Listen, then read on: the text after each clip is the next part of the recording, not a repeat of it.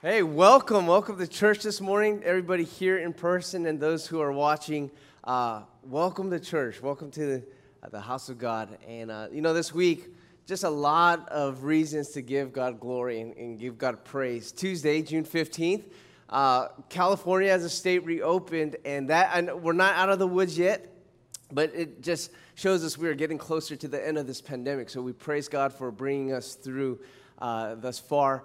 Yesterday was Juneteenth, federally recognized holiday as we celebrate and commemorate the end of slavery, which I believe as the church, we give glory to God for that. We give glory to God because not only does it bless the Father's heart, but it's only by His power that such chains can be broken. So we thank God for being a chain breaker. And then today, of course, as Pastor James had us all recognize, we just thank God for our fathers and their good and godly examples that they show. So once more, can we honor our fathers and grandfathers in this place? Let's show them love and honor this morning. Thank you, fathers, for your presence in our lives and your presence in this church, because that matters. Well, we kicked off a new series last week called The Great Revealer. And in the series, we're talking about some of the things that have been revealed to us through this pandemic and looking at the scriptures and seeing what the scriptures say about these things that have been revealed. For me, I think I'll always associate this pandemic with mountain biking. Not only because through COVID did I develop a passion for mountain biking, but because of what mountain biking and the pandemic reveal about confidence. Let me show you what I'm talking about. In mountain biking, when you ride a trail that you've never ridden before, we call that riding blind. You're riding that trail blind. Why? Because you've never seen it. You don't know what to expect. And so we do three things. We do a pre-ride, a re-ride, and then a free ride. And so the pre-ride is your first time down a trail. You don't know what to expect, so you're just seeing what features are there. Are there rock gardens? Are there drops? Are there ledges? Is there exposure? But then when you do the re-ride, you already know what's there. So you're just getting comfortable now. You're getting acquainted with the trail. And then the free ride is when you could ride with great confidence because you've already seen it. You've been down it multiple times, even a few times by now.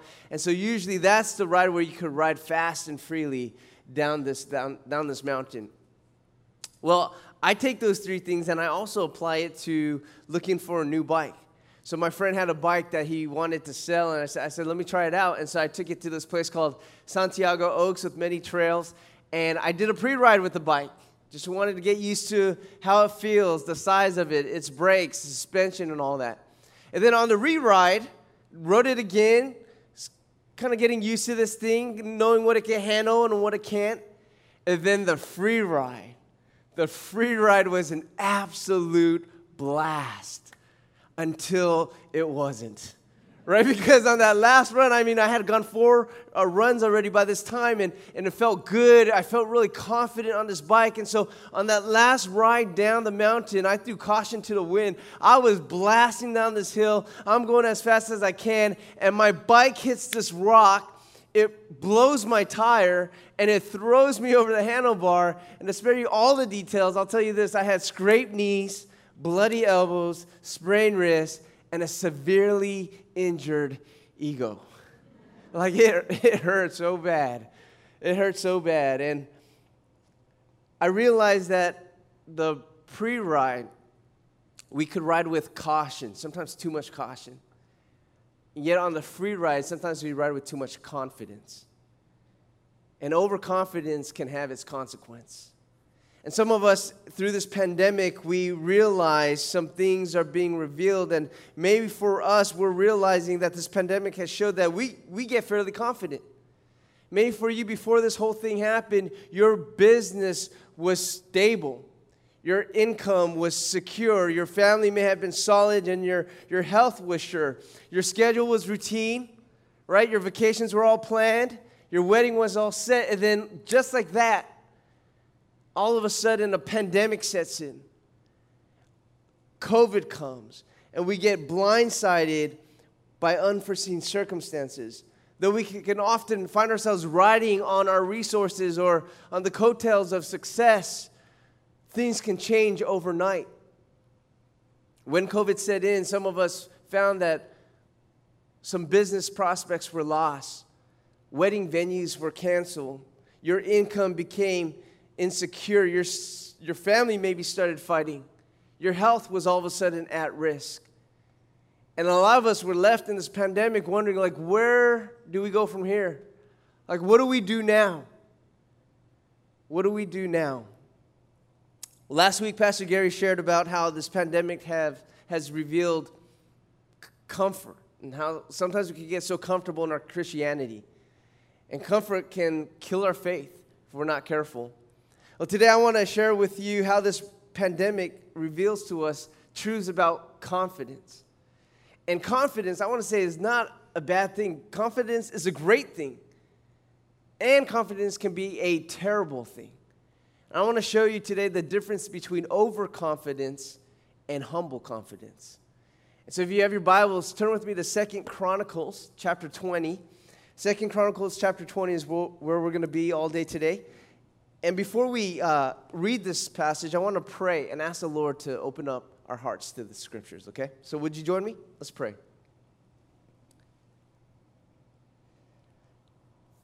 Father God, before we start, we just want to acknowledge, God, that you are King above all kings. God, you are Lord above all. Lord, you sit on the throne. You hold the universe in your hands, and you hold all truth in your hands. So we acknowledge who you are. Lord, we come before you. We ask that your Spirit would speak to us this morning, and you would show us that this story that was written thousands of years ago is still alive and active today. Lord, it's sharper than a two-edged sword, and I pray that you would reveal things in our lives, things that might be going on in our hearts, and that you would show us the way to fight battles. I pray, Lord, that you would just really bring up specific situations in our lives and show us the power of your word in our lives, God. So right now, we want to give you our hearts and our minds, our full attention, Lord. There's many things that are going to want to distract us, but God, I pray that you would protect us from that and draw us into you. I pray this in the powerful name of Jesus. Amen. Well, I think as a church, I think we can say with great confidence that we had a lot going for us before this pandemic. Right? We had a solid staff, we had a faithful congregation, growing influence, amazing resources, a great building to meet in, stable offering. Everything was pretty good. And after being a church for 27 years, I think we have a handle on things by now. And so 2020 was supposed to be a cruise. We're going to cruise into 2020. And 2020 was going to be the year of vision, right? That's what everybody was playing off of. 2020, the year of clear vision. That's what 2020 is. And yet we get blindsided just by March, 3 months in. In March, things began to change so quickly. And I remember that one particular week in March. I remember it was a Tuesday after all our staff meetings. We had an impromptu meeting. And the question was asked, with COVID all over the news these days, what happens if one day we have to shut our doors and we have to close service for that weekend? Like, what do we do then? And so we had to talk through that and think through that. Well, the next day we gathered together again, Wednesday. Well, it looks like we're closing our doors this weekend, right? NBA's closed down, a pandemic's been declared, no large gatherings, but we can still do prayer meetings and life group. So that's cool. Next day, Thursday, well, stay at home has been called, shelter in place, no gatherings at all, right? So we can't even have prayer meetings or life groups. And by the weekend, we were trying to learn on the fly how to record our services, how to stream services. We were getting really good at this thing we've never heard of called Zoom. And we're getting really good at it by Saturday. And all of a sudden, we're in this place. I remember these meetings we'd have, emergency meetings, discussing as a staff, and asking the question, where do we go from here? Like, what do we do now? We just had no idea what to do. Well, 2 Chronicles chapter 20 was a story that really resonated for us at the time, at the beginning of this pandemic. And in fact, our first online church-wide prayer meeting, I shared a little devotional from 2 Chronicles chapter 20 because it spoke so loud. And I want to revisit that, bring you back to the story. And I want to show you how there's this king who had every reason to be confident in his kingdom. I mean, he had a great start to his reign. Like spiritually, he was a godly king. Got rid of all the Asherah poles, got rid of all the places of false worship.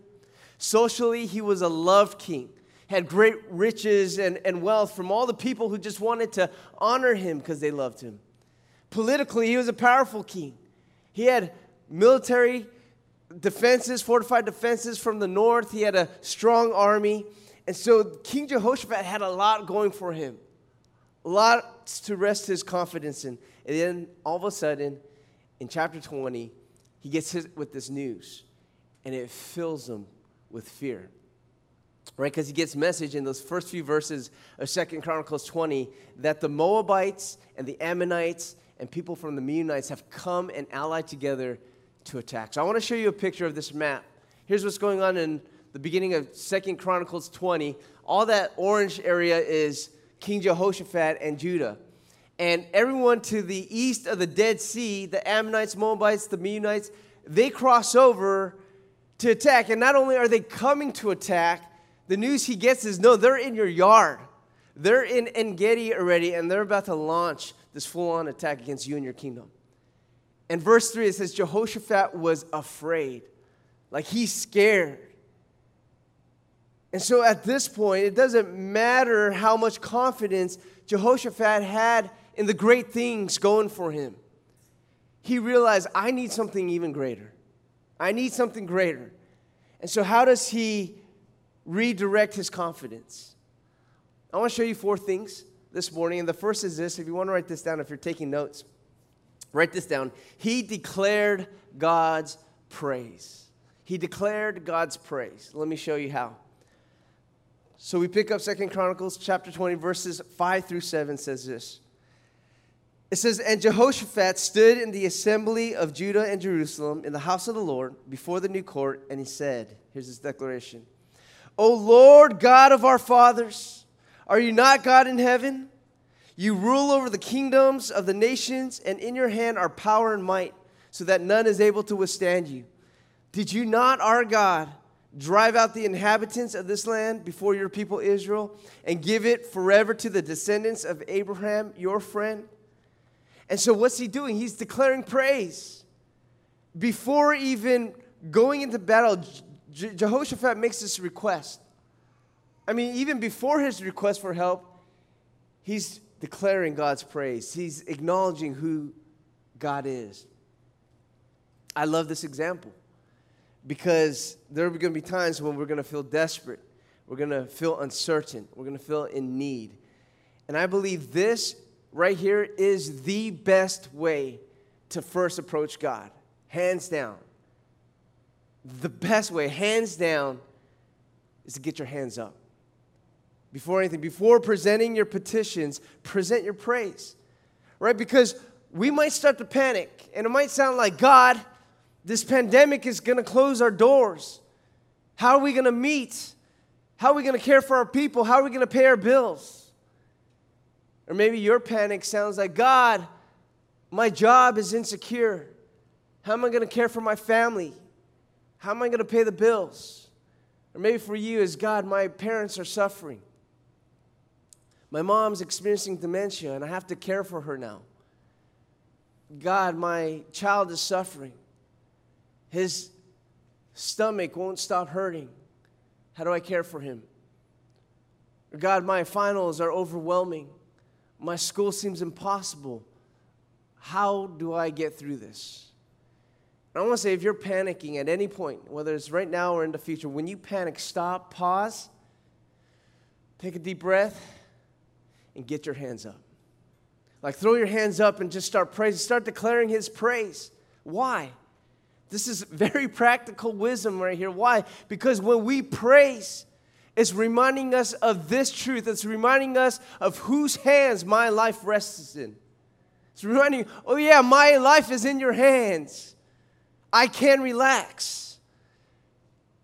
When I first came on to the staff at this church, 2012, I first came on, and that first year, Pastor James and I, we decided we're going to go skydiving.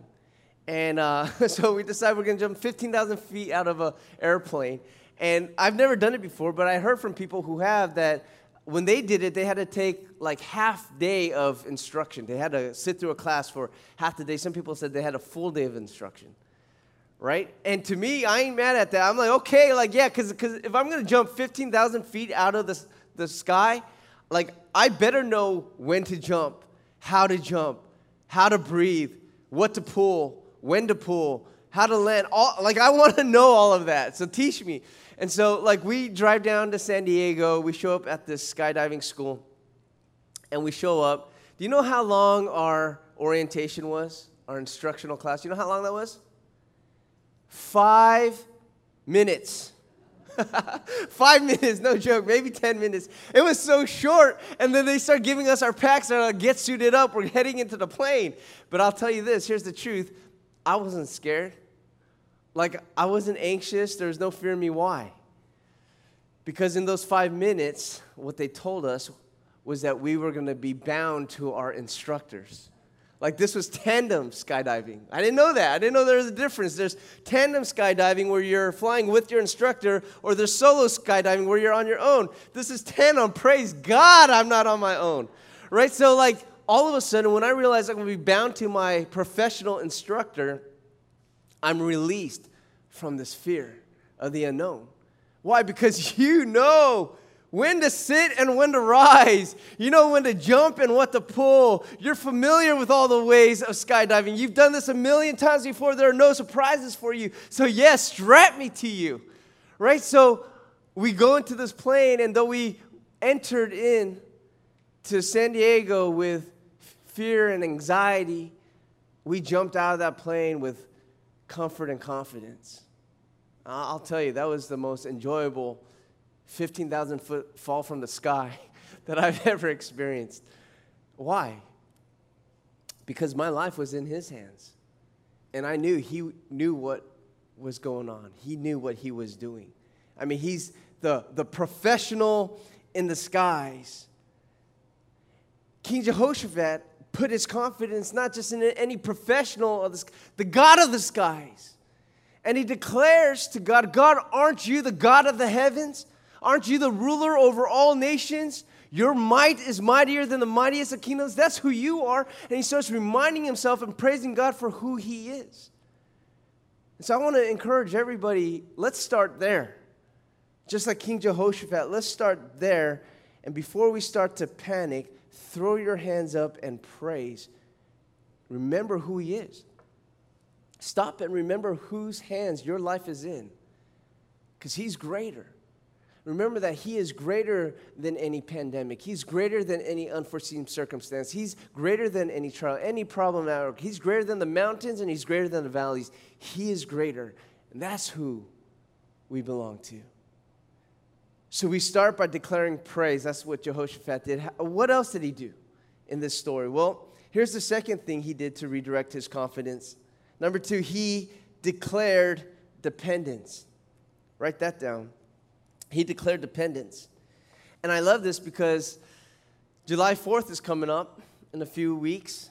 And that's the day we commemorate the Declaration of Independence. And I want to pray that today and tomorrow and every day of your life that you wake up in the morning and one of the first things you do is declare dependence. First thing you do is say, God, I need you. I realize that when you're faced with trials or challenges, unforeseen circumstances, worldwide pandemics, all these things can be blessings in disguise. When what? When it causes us to replace our confidence back into the Lord our God. That's a good thing. That's a blessing when we remember that nothing else can take care of me like God can. And so here's his declaration of dependence. In verse 9, he declares to God, Jehoshaphat says, if disaster comes upon us, the sword, judgment, or pestilence, or famine, we will stand before this house and before you, for your name is in this house, and cry out to you in our affliction, and you will hear and save. Saying, God, look, whatever comes my way, if I'm physically attacked by the sword, if I experience spiritual judgment, if I face pestilence, which is disease, plague, pandemic. He says, we're crying out to you because you heal and you save. We're dependent on you. He's declaring that, God, we're going to need you whatever comes our way. And then I love this in verse 12. And this is it. This is the verse right here that really spoke and resonated during this pandemic. Verse 12, check this out. He declares, "O our God, will you not execute judgment on them? For we are powerless against this horde that is coming against us." But here's the line right here. Underline this. "We do not know what to do, but our eyes are on you." I love that. I'm going to read that again. He says, "We do not know what to do, but our eyes are on you." Do you know what just might be the three most beautiful words that could possibly come out of us? I don't know. I don't know. Why are those beautiful words? It's beautiful if it causes us to then say, I need God. I don't know. And so I need you. I need you, God. I can't do this without you. And I realized, as we were going through this pandemic, more than any other year, at least me being on staff, I don't remember us meeting so often and so frequently, trying to figure out what to do next, trying to decide, what do we do? What do we say? Where do we go? And so many times just kind of sitting around and concluding, we don't know. We don't know. Everything seemed like a big guessing game. It's like we're trying to guess for every big decision. Are people going to more likely participate in a recorded prayer meeting or a live Zoom prayer meeting? Are people going to join us if we do a virtual lobby? Will they engage if we do a lobby after church, online, every service? Or should we just try one of them? Life groups, are they allowed to meet? Can they meet outside? And if they do, are we allowed to open up the bathrooms? Is that safe? What do we do? When we open up the doors, how many services should we try? Who's going to come back? Is it going to be 4 services or 3? Should we do 2 or 1 on Sunday? If it's just 1, do we do 9 or 11? Are people more likely to come in because they want to come early and start with church, or do they want to sleep in and they'll come at 11? What if we try 10:30? That's new. We've never done that. Will they come? How are people going to think and act and respond? And what was so hard is we had no data to go on. None of us have been through a pandemic before, right? Nobody was able to come around the table and say, well, the last time we had a worldwide pandemic and we had to shut the doors, this is how we led the church. There was nobody to offer that experience. And then what made it even harder is we know that everybody's different. And everybody has their opinions, which are valued. And yet there's a spectrum where some people love that we're wearing masks and some people hate the mask. Some people are vaccine evangelists and some people are vaccine conspiracists. People are afraid for their health with COVID. Some people think COVID is a joke. And then everything in between. It's a whole spectrum, and there's people everywhere on the spectrum. And so many times we had to conclude, we don't know. We don't know. And I want to say that probably one of the best things that we could admit as your leaders is we don't know. But our eyes are on you. Our eyes are on you. Because we could get so confident in what we've always known and what we've always done, what's always worked. But anything that's going to cause us to say our eyes are on you is a good thing. We don't know, but our eyes are on you. And it brings me great comfort when I read this story and I see this king, probably one of the most powerful kings of his day, gets into the situation where he feels utterly helpless and desperate. And he goes, I don't know. And yet this king wasn't overconfident in his kingdom, but he found humble confidence in his king, in his God. And so this king, Jehoshaphat, declares to the King of Kings and declares, we do not know what to do, but our eyes are on you. He declared dependence. So what does he do next? So he declared God's praise. He declared dependence. Here's the third thing. Write this down. The third thing he does is he declared God's praise. He declared God's praise.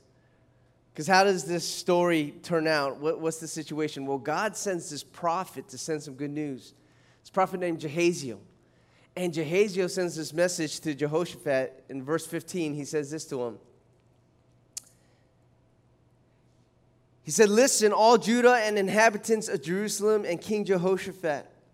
Thus says the Lord to you, do not be afraid and do not be dismayed at this great horde, for the battle is not yours, but God's." So what's he assuring him? He says, the Lord says, don't worry. Put your confidence in God, for the battle belongs to the Lord. This is not your battle. This is God's. Relax. And when Jehoshaphat gets this message, he gets the message. And so how does he go through this battle? How does he go through this battle? I love how he goes through it. In verse 21, let me show you 21, chapter 20, verse 21. It says, "And when he had taken counsel with the people, he appointed those who were to sing to the Lord and praise him in holy attire, as they went before the army and say, 'Give thanks to the Lord, for his steadfast love endures forever.'" That's a song. That's a battle hymn. They're literally singing and praising God. And so verse 22 says, "And when they began to sing and praise, the Lord set an ambush against the men of Ammon, Moab, and Mount Seir, who had come against Judah, so that they were routed." And that's the end of the battle right there. That's crazy. I love this. Did you notice what they did in 2021? They sang praises, like literally, this is not figurative. Like they got together, they formed a choir, and they start worshiping. And I love that before the battle began, what did they do? They declared God's praise. And as the battle ensued, what did they do? They declared God's praise. They just praised through this whole thing. And as their praise went up, God's power came down. Their praise goes up, God's power comes down. Their worship was literally their weapon of warfare. And by that praise going up, God sends this confusion among the enemies. They start attacking themselves. End of the story, Judah stands victorious, just as the Lord said. The battle belongs to the Lord. I love it. In the midst of battle, they declared praise. That's what 2021 says. That's what they did in 2021. I pray, church, that that's what we do in 2021. That that's what you do in 2021. That if we ever get out of this pandemic, you don't let your guards down, because you might get hit with this unforeseen circumstance. You might find yourself fighting a new battle that you didn't see coming. Maybe it's a battle with your neighbor, battle with your boss, battle with your employer, battle with your health, battle with yourself, battle with the lies in your head. And there's going to be a battle that comes your way. And I pray that in the midst of that battle, get your hands up. And you just start praising. And this is just practical wisdom. This is practical power. Why? Because when battles happen on this earth, we can get so caught up and so focused on this dire situation, this dark valley. I start to sulk in my insufficiencies. I start to wallow in my weakness. And so what do? I find things to try to put my trust in. So I'll put my trust in the stock market, which goes up and down. I'll try to put my trust in my friends who aren't always so loyal. I'll try to put trust in my position at work, which seems pretty fickle and unstable. So we're trying to put confidence and trust in all these things down here, but what does praise do? It causes us to lift up our voices. And when we lift up our voices, it lifts up our focus. When we lift up our hands, it makes us lift up our eyes and reminds us, oh yeah, my confidence shall be in the Lord my God, whose hands my life is in. Oh yeah, you're unmovable, you're unchangeable, you're not fickle. When everything down here can change from one day to the next, you're unchangeable, and my life is in your hands. Oh yeah, my confidence is in you. And so I pray that when you go through your next battle, that like King Jehoshaphat, we would do what they did in 2021. That we too will sing the praises of the Lord, and we would experience the power of the Lord come down. And that day they succeeded. They experienced victory in the Lord that day. I want to ask you, what do you do when you experience any kind of success, any kind of victory? When you pass that test, when you get that job promotion, when you beat that disease, how do you celebrate? I went to this church. Before this church, my previous church, there were two congregations that met in the same church building. And we had same worship services, same worship times on Sunday. And I remember after our church ended, we mingled, we had lunch, and then I was going to go home. And as I'm walking to my car, I pass by the sand lot, and I see that these young adults were trying to get this car out of the sand. It got stuck. Because in that dirt lot, there's a sand volleyball court, and it backed up onto the sand. As it tried to accelerate, it was just spinning the wheels and digging it deeper into the sand. And so these young adults are trying to help this young adult lady get her car out, and it looked like they were having a hard time. It wasn't going anywhere. So I figured, hey, let me help them out. And so I put my Bible down, put my bag down, and I jump in, and I say, hey, guys, you guys need some help? And nobody responds to me. And I get it. They're like, they're frantic. This is like a crazy situation. They've been trying. And so I just jump in. I get behind the bumper with them. And I remember us trying to lift this car up, and we're trying to push it out. And we're trying all these different things. And all the while, it's a hot day. And all this sand's being kicked up onto me, all on my church clothes. And I'm sweating, and we're grunting, and we're heaving, and we're hoeing. We're trying to get this car out of the sand. And finally, after a long while, after many attempts, we were able to free that car out of the sand. And the owner of that car, they all celebrate, they all hug each other. The owner gets in her car and she drives off. The rest of the young adults walk off, and I'm standing there, and no one said a single word to me the entire time. No one acknowledged me, not even a simple thank you. I didn't get it. If I'm an angel and nobody saw me and I'm just here to help you, then I get that. But I ain't an angel. I don't care what my wife says. I'm not an angel. She's never said that in her life. No, it's like, why didn't anybody care to turn and say thank you? What do you do when you experience any kind of accomplishment, any kind of success? You win any kind of battle in your life, knowing that somebody helped you. How do you respond? And I ask that because I look at this story, and King Jehoshaphat, they won the battle that day. And look what Jehoshaphat and Judah does in verse 27 and 28. It says, then they returned, every man of Judah and Jerusalem, and Jehoshaphat at their head, meaning he was leading the charge, returning to Jerusalem with joy, for the Lord had made them rejoice over their enemies. They came to Jerusalem with harps and lyres and trumpets to the house of the Lord. What did they do? They declared God's praise. That's the fourth thing. Would you guys write that down? What did they do in this situation? They declared God's praise. Does he ever stop? Right? Because before the battle, they praised. During the battle, they praised.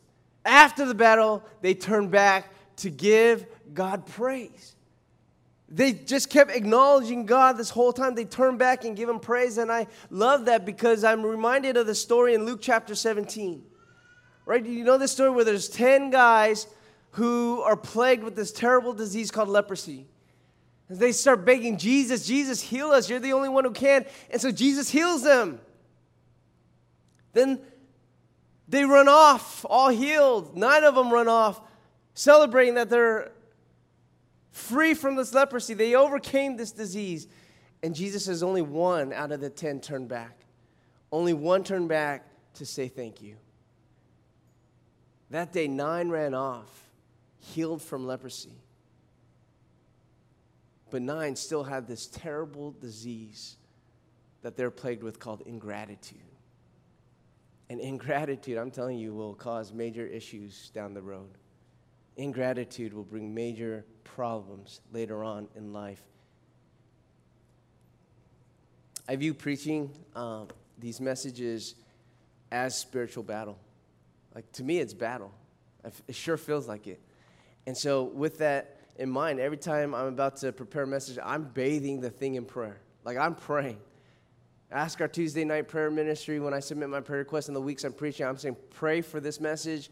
Pray that God leads me, that his Spirit speaks, that he speaks to me. He gives me sensitivity. And as I'm preparing the message of the week, I'll stop in the middle and I'll just start praying. God, am I saying what's right? Is this where you want to go? Is this what's to be preached this week? Sometimes I'll get up from my desk and I'll just leave the building and I'll just start walking around this whole plaza just doing prayer walks. God, please be with me. Speak to me. Help me. Before I come to church, I get my family, my kids surround me, my wife surrounds me, and they pray for me before I go off to church to preach. And by the time I'm done with 3 services, after the weekend, I feel like I just came off the battlefield. Like I feel tired. I feel done. But I feel like, man, a sense of accomplishment. Like I want to celebrate. And I share that with you not to show off spirituality. That's not why I share that. In fact, I share this shamefully to show my lack of humility. Why? See, because can I confess, what oftentimes is my first thought when I finish preaching 3 messages and I get home, when I get off the battlefield, this is honest. Sometimes my first thought is, I deserve a City Slicker barbecue bacon cheeseburger from Burger City Grill. No joke. And overcooked fries, well-done fries. And though I'm trying to wean off of Diet Coke, I deserve me a large Diet Coke today because we just went to battle. And I trust that lives were changed, hearts were transformed, people were impacted. And I deserve a good lunch. And if not for lunch, then my dinner better be good. And then the next day, on the weeks that I preach, on Mondays, my day off, like I'm likely to say, hey, I deserve a good long surf session. Or I'm more willing to drive far to an epic mountain bike ride because I did it. I'm done. And I'm convicted in this story because it's so ironic to me that my first thought after getting off the battlefield isn't to turn back and praise. It's not my first thought. It's as if I jump back into my car and I take off without giving thanks to the person who just helped me. It's crazy that as I'm preparing messages, I'm begging God, I'm acknowledging God, God, lead me, speak to me, help me. And then when the battle is over, what's my attitude? I did it.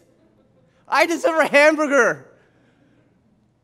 As if this were my thing, my effort, my strength, when it should be, God, you did it.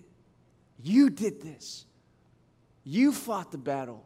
If any hearts were changed, you changed their hearts. If there any lives impacted, you impacted. You deserve all glory and praise. 2 Chronicles 20 convicts me to repent from, I deserve reward, to God, you deserve my praise. You deserve my praise. How do you respond when you come through?